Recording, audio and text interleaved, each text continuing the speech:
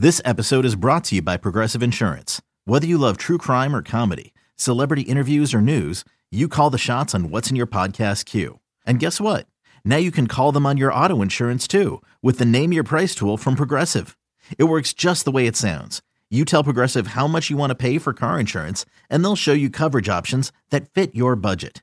Get your quote today at Progressive.com to join the over 28 million drivers who trust Progressive. Progressive Casualty Insurance Company and Affiliates. Price and coverage match limited by state law. Welcome into the Odds and Audibles podcast. I'm Matt Preem, Eric Skopil, Jared Mack on the show. Welcome to your Tuesday show, getting you all the way up to speed on everything Oregon and this game against Colorado. But first, before we can talk about what happens against Colorado on Saturday, we have to go back and give our final review of this UCLA win after speaking with Oregon head coach Mario Cristobal, offensive coordinator Joe Moorhead, defensive coordinator Tim DeRuyter. And I think first and foremost, guys, I think a lot of Duck fans have noticed this. We've certainly noticed this. The tenor, the tone of Mario Cristobal this year feels different in interviews. Very different this week. Very upbeat staff. I think big wins, especially on the road, are always exciting no matter what happens in minor areas of the game. After, in that win, this program is pretty fired up right now. Yeah, I think back to after Ohio State, and I don't know if this was something that was caught on camera, but Mario Cristobal said something afterwards of like, on days like today, I'd sit up here and take questions all day. You know, like he's like he really feels like he's when they have success, he gets really happy and excited, and the answers feel a little bit different. And today was another one of those days. Obviously, he didn't say the same thing. These were done via Zoom, so he might have said something afterwards, but we didn't catch it. And I think it was notable. Yeah, I think it was definitely noticeable difference from Mario in terms of just how upbeat he was. And I think that points to how significant that win felt. And I think the pressure that they had felt looming after a couple kind of stinky games to go out, and I know this one has some negatives that we'll get to, but a lot of positives. And I think the staff is clearly feeling pretty good about it. And there's some not so savory things we'll touch on, but I think collectively, most of what he said was really positive today. Yeah, it was different. It was this is like a couple weeks after where Mario's just kind of going through the motions, it seems like, answering questions, and then just that's it. He had a little bit of emotion this week and today on Monday, and we really appreciated that. He got, I think it was 18 minutes total, which is far more, almost double than what Mario usually talks for. So, but yeah, it was all around. It was good. It was exciting to hear from both the coaches and coordinators about what their thoughts were on the game as well. And Jared, Cristobal, first and foremost, gave us an injury update. Why don't you get us up to speed? Because there's quite a few guys that left that game with injuries, and even one that couldn't go at the start of the game. Yeah, so as if you're listening to this, you're probably aware, but Alex Forsythe did not play again against UCLA. That's his third straight missed game, going back to Stanford. Cristobal again told us earlier in the week that he was good to go on last Wednesday. Same thing he told us earlier. He said the same thing today. Looked good yesterday. Now that Mario said that he had a little bit of a setback again pregame. So he said that he's still good to go and is going to be day-to-day for now. And also on the offensive line, Jackson Powers-Johnson is probably going to be out a couple of weeks, according to Cristobal, with an ankle sprain. He said that x-rays were negative, which is a good thing to hear. On camera, didn't look like a good injury at all. To me, it looked like a high ankle sprain. So at least it's an x-ray negative ankle sprain. Stephen Jones was good to go, according to Cristobal. Actually, I'll just rattle off all the guys Mario Cristobal said were good to go. Yeah, do it. Stephen Jones, Mace Funa, Troy Franklin, and Dante Manning, all good to go, apparently. And Jordan Happel was the last who might miss a week, according to Cristobal. He said that's the most he think he will miss. Troy Franklin, Dante Manning, and Mace Funa were all banged up in the second half. Franklin seemed to be favoring his right arm or wrist area. Dante Manning, I don't remember what his injury was. And then Mace went down with a right leg injury in the second half and had to be helped off the field. So that's on an injury front, that's still pretty good. Oregon seems to still be relatively healthy.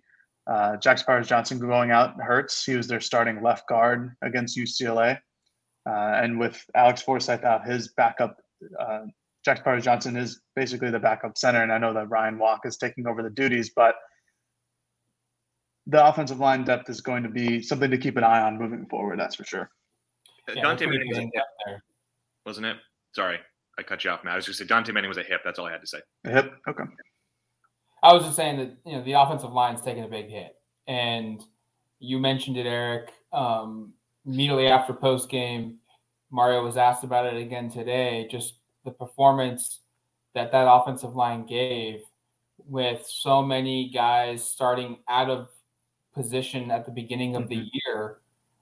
It's certainly, like Jared said, certainly one to monitor the next couple of weeks because they're pretty banged up right now, and they've probably been the most consistent position group offensively over the course of the entire year.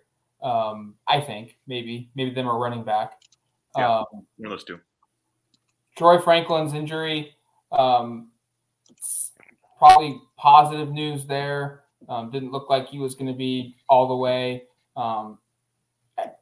Jordan Happel might miss a week, which could create some interesting dynamics. Who is the backup now to Jamal Hill if he needs to come off the field for conditioning or injury reasons? Mm-hmm. Yeah, I think that's a tough one there. Not that you can't replace it because there's guys, but it's not going to be an experienced player. Damon David's name comes to mind. He's a true freshman who hasn't played a lot, in part because he was injured himself earlier this year. Right. I wonder about maybe a Jeffrey Bossa fills in at that spot and they can rotate some inside. I mean, I just kind of wonder. I mean, like obviously he's repping at will linebacker, but he had originally and initially been, behind Bennett Williams and Jamal Hill as the next nickel. And you just kind of think about that position group and how many guys have gone down. So those are a couple names to watch there. As long as Jamal stays healthy, I think you feel okay at that spot. There's been a slight drop off from him, or from Williams to him, I should say. But collectively, that's a pretty good duo Oregon had there at nickel, and I don't think you've seen a drop off like you might have seen at other spots. Like for example, that Will spot where it's really taken them some time to get better. I think they have been playing better. I think Boss has been great, or I shouldn't say great, but he's definitely been improving and showing some things. That nickel spot, I think you feel a little better about in terms of replacing guys.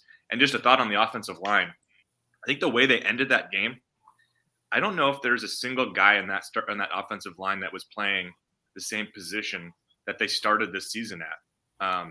And that just speaks to the challenges that they have to go through here, where all these guys train at different spots. Mario Cristobal made a point of saying that, we ask about that all the time. Why are you training guys at those spots? He said, this is the payoff. This is why you get into a spot like this and you're able to do it.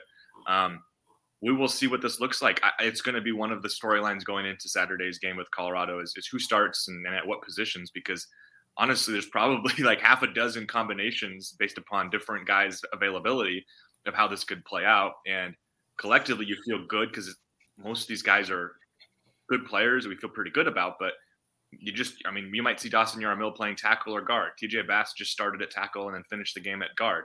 Stephen Jones and Big Sala have also got experience doing that. And Ryan Walk can play center or guard. And Dustin Yaramil, by the way, can also play center. So, there's all of these different combinations, and that's kind of the puzzle that they have to put together this week.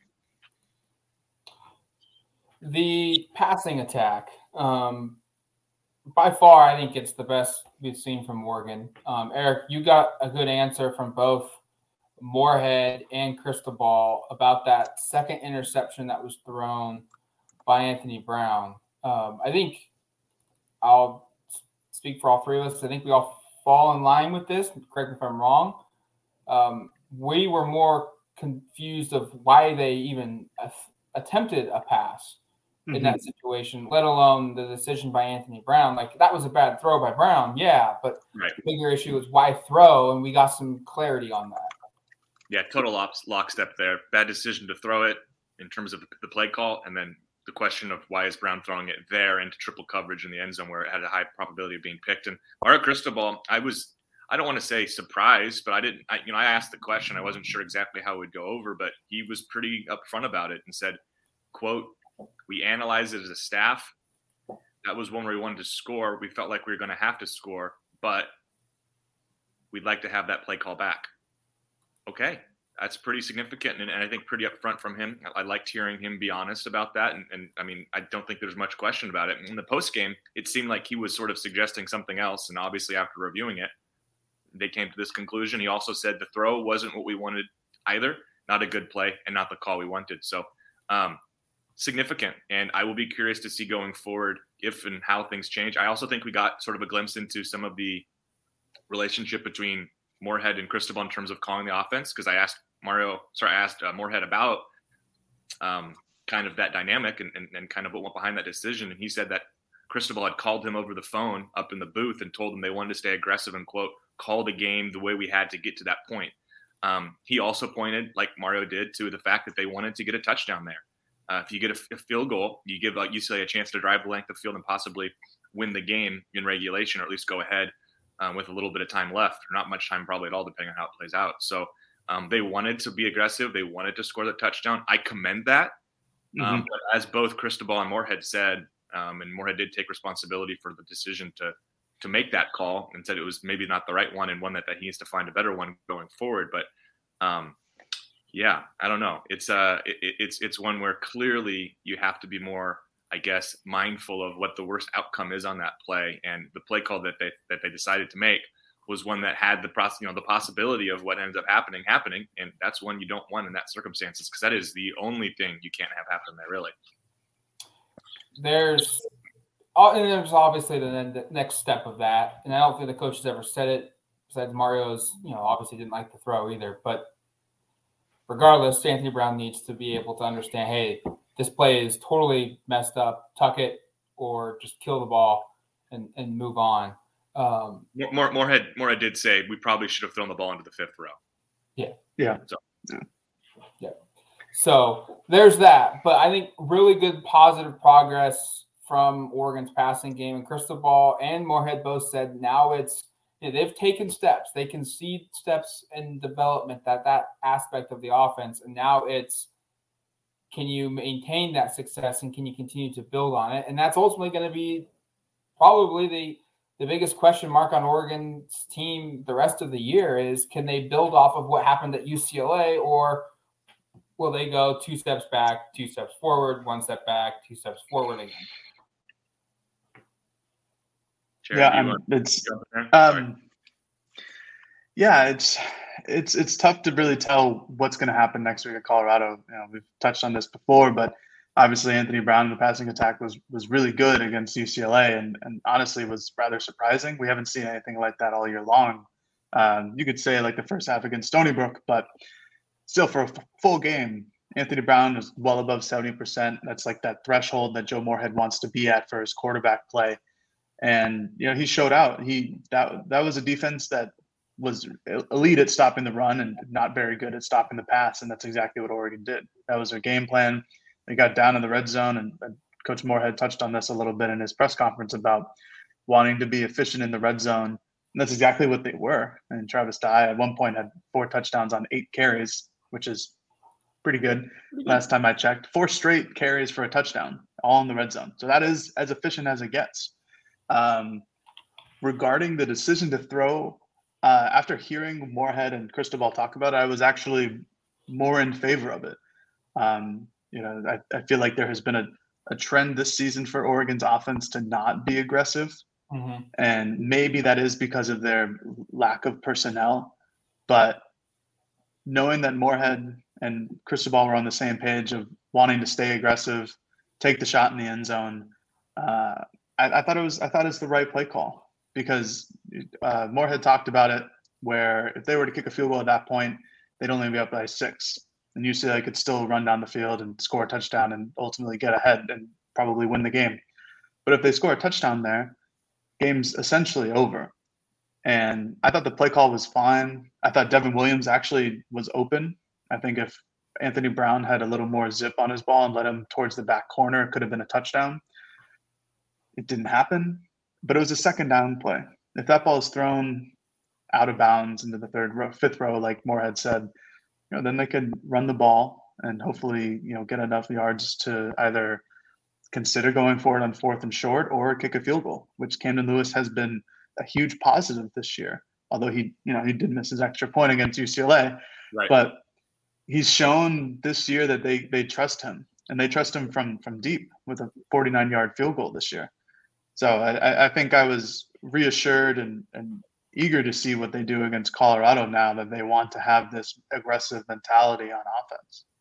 It's a really good point by Jared. I've said the same thing. All of this next comment, like all year, I think all three of us and a lot of fans have said, be aggressive, take shots, and they did. It just didn't work out in that one instance. But that's a great point that you go back and look at it. Like they tried to deliver the knockout blow instead of just kind of whimpering into a win, and it just didn't execute correctly. And if you go back and watch the film, it feels like a couple of their receivers weren't even running routes. They were blocking maybe.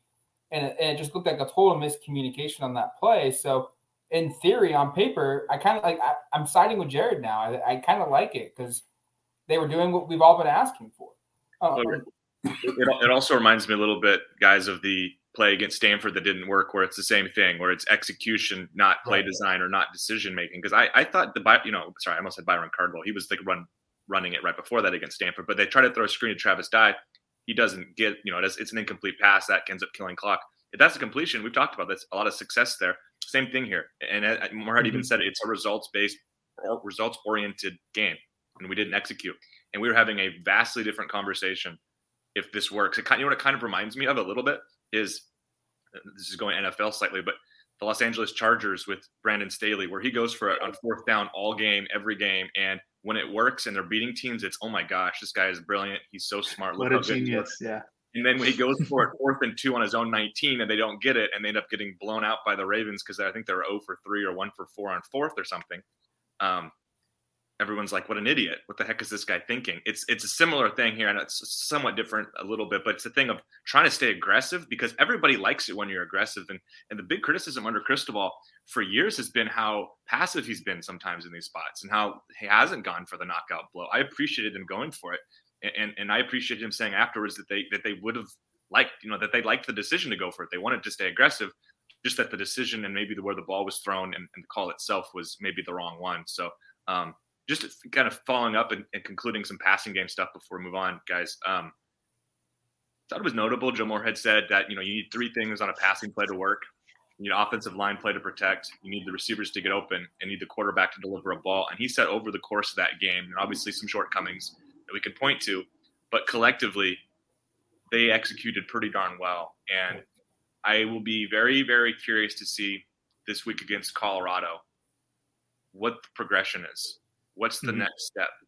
Can Anthony Brown do that again? Because if he can do that again against a Colorado defense, which, mind you, against the pass at least is probably about as good, if not a little better than UCLA, at least statistically,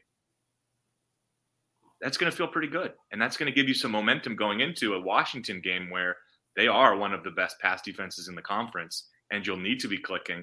The point I'm trying to make here is you're getting to the part of the season where you might be facing some defenses that are tougher against the pass. And the fact that we're kind of seeing it come together here a little bit. And again, there are obviously some bright moments and some really dark ones, if you want to use that analogy.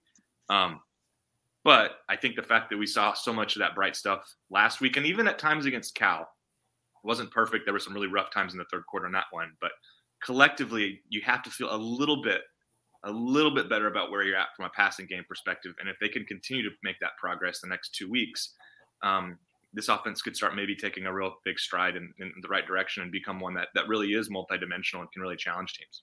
Real quickly, on the defensive side of the football, obviously KT was tremendous. Best player on the football field. But he wasn't the only one that played really, really well.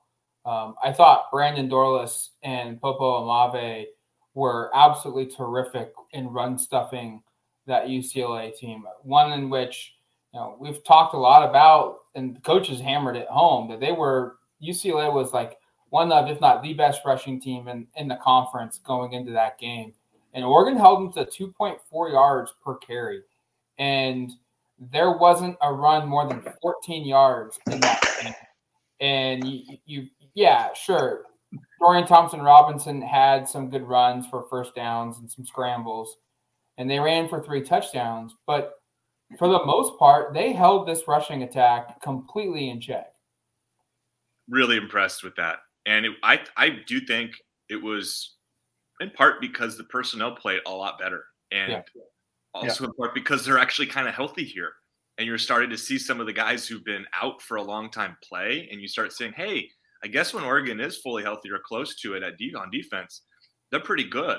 There's been a lot of criticism of Tim DeRuyter, and at times I think it's been fair, but I also think you have to recognize this is a unit that probably has had 6 to 7 of its linebackers or edge players. I don't know how you want to quantify or qualify those edge guys, because I still think they're linebackers. It seems like maybe they're defensive linemen in some instances, but whatever.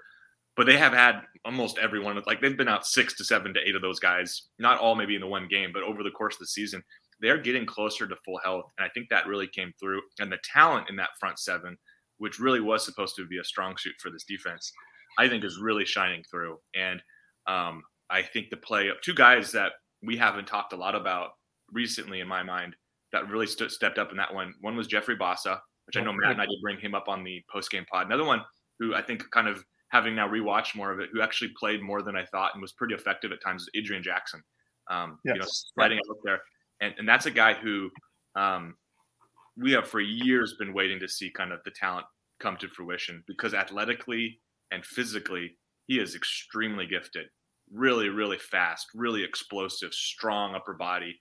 I even think about a couple of times where he missed plays against Dorian Thompson-Robinson, trying to kind of stop him from running upfield, where the fact that he was even in position there spoke to the athletic gifts. I think the touchdown, I can't remember if that was a fourth quarter touchdown or not, but where basically it's one-on-one running east to west between Jackson and Dorian Thompson-Robinson. And Jackson ends up not making the tackle, but just the fact that he was in that position speaks to the athletic tools he has. So those two guys stepped up, and then all the regulars played really, really well. You have to be, I think, really ecstatic by this performance. And again, aside from Oregon State in the regular season finale, there's not another rushing offense that is anywhere near as potent as the one Oregon just faced. And I think a Colorado team, I don't know if we're going to talk too much Buffs today, because that's usually what we talk as the week goes on. Colorado team that strictly really can't throw the football. I mean, they don't have almost any success throwing the ball. You look at their receiving stats; it's worse than Oregon's. You know, I mean, you look at Oregon's. You look up at Oregon stats, and like, wow, they have one receiver over 200 yards right now, and it's Johnny Johnson. Colorado doesn't have any.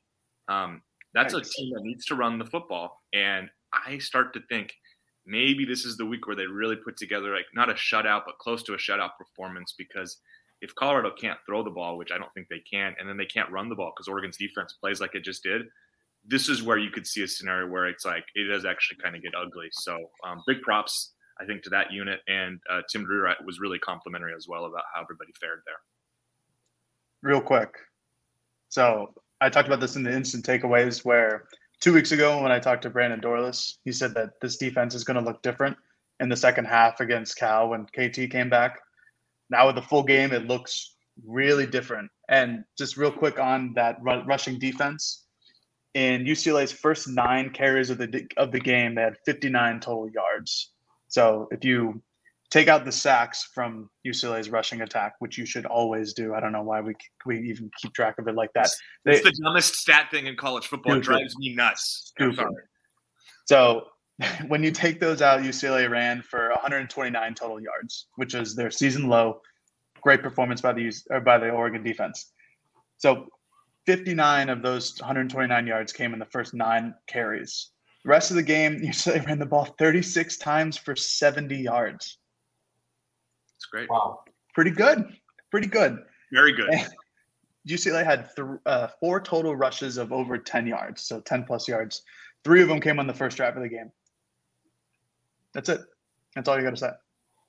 I think the UCLA performance defensively, yes, in that first quarter, it was not good.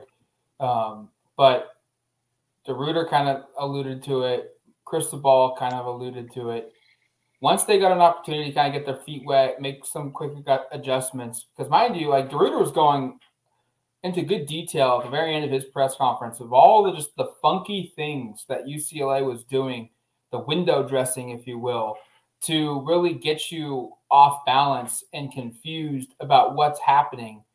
Once they kind of got settled in there, that defense played really well. I mean, Oregon went on a 34-3 run at one point in that football game. And you look at it, and that's kind of what this defense is going to be like moving forward the rest of the year. Now, UCLA isn't the best passing team in the country. They'll play some teams that are probably better at that aspect. But Colorado, a rushing team. Washington, a rushing team. Utah, they're probably a little balanced more than normal this season than traditional aspects. Washington State's going to be a passing attack. And then Oregon State, their bread and butter is their running game. Different schemes, no doubt about it. They are all different offenses, but we got a good look at what this defense could be like the last half of this season. It was pretty darn good. Mm-hmm. No doubt about it. No doubt about it. All right. Overall, any other sweeping takeaways? You got a couple more minutes here that we need. Anything else we need to address, or are we good from our 45-minute conversations with head coach and coordinators?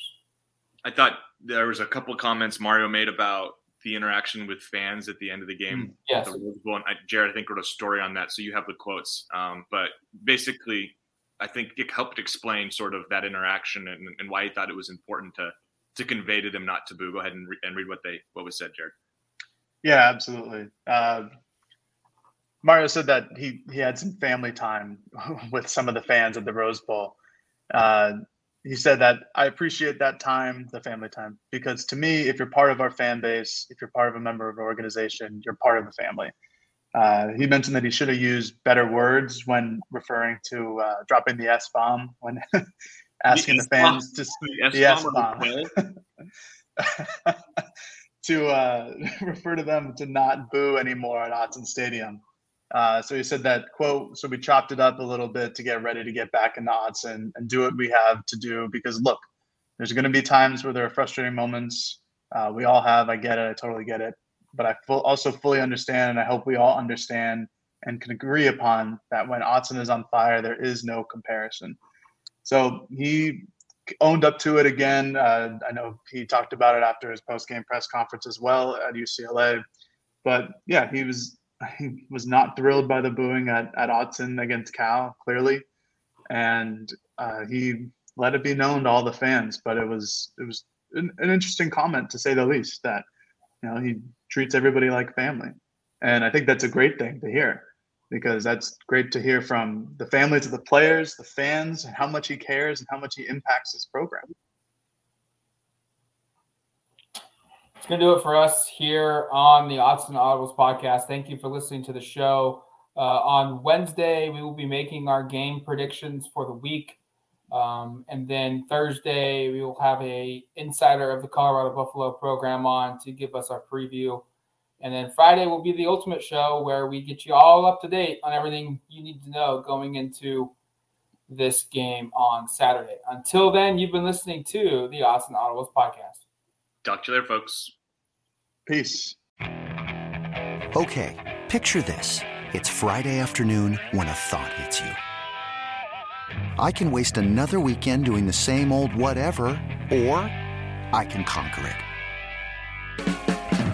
I can hop into my all-new Hyundai Santa Fe and hit the road. Any road. The steeper, the better. Because my all-new Santa Fe is available with H-Track all-wheel drive, so I can hit the trail without a worry in the world. Heck, with 3 rows and best-in-class rear cargo space, I can pack the whole family in with all our gear. We've got available dual wireless charging for our phones, so we'll never lose touch with civilization, and we won't lose touch with the primordial power of Mother Earth. So which is it? Waste the weekend or do something a little more epic? And conquer it in the all-new Hyundai Santa Fe. Visit HyundaiUSA.com or call 562-314-4603 for more details. Hyundai, there's joy in every journey.